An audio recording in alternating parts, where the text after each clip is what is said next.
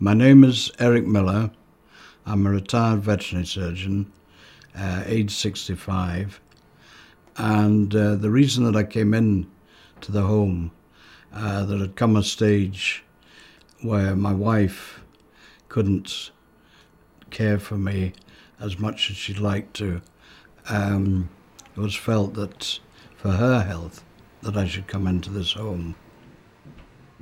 When I first arrived here, it was like going to boarding school, certainly for the first time. They call it the honeymoon period, which is true. You're exploring everything, meeting new people, new setup. I won't say it was difficult or you did miss home. It was never going to be the same. But you just had to get on with it. Unlike boarding school, Eric had the freedom to personalise the room that was for him going to be the centrepiece of his new home. We were told people could have their own decor, curtains, whatever pictures and stuff they wanted. I like a lived-in room where a lot of things are to hand. As long as I had my phone, television, of course, Digibox and DVD, I felt that in a way I was still at home.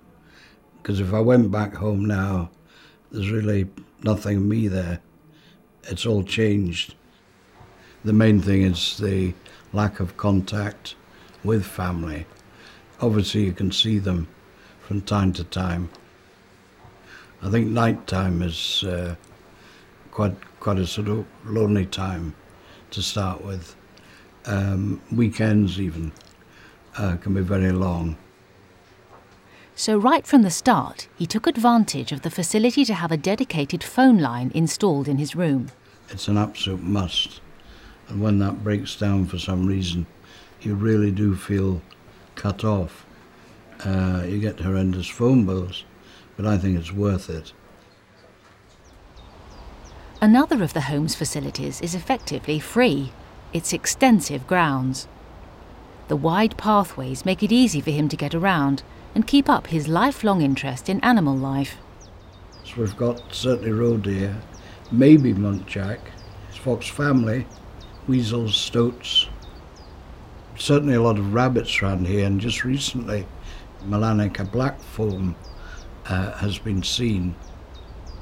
Until very recently, he was able to use binoculars to get a closer view of the birds, but now his arms have become too weak to be able to use them. Even so, there's nearly always something to watch. Squirrels, we've certainly got grey, of course, which can be a bit of a nuisance, but very clever and come and raid our bird feeders. As he's become less mobile, Eric has risen to the challenge and developed a new creative interest. It all started after he had his leg removed.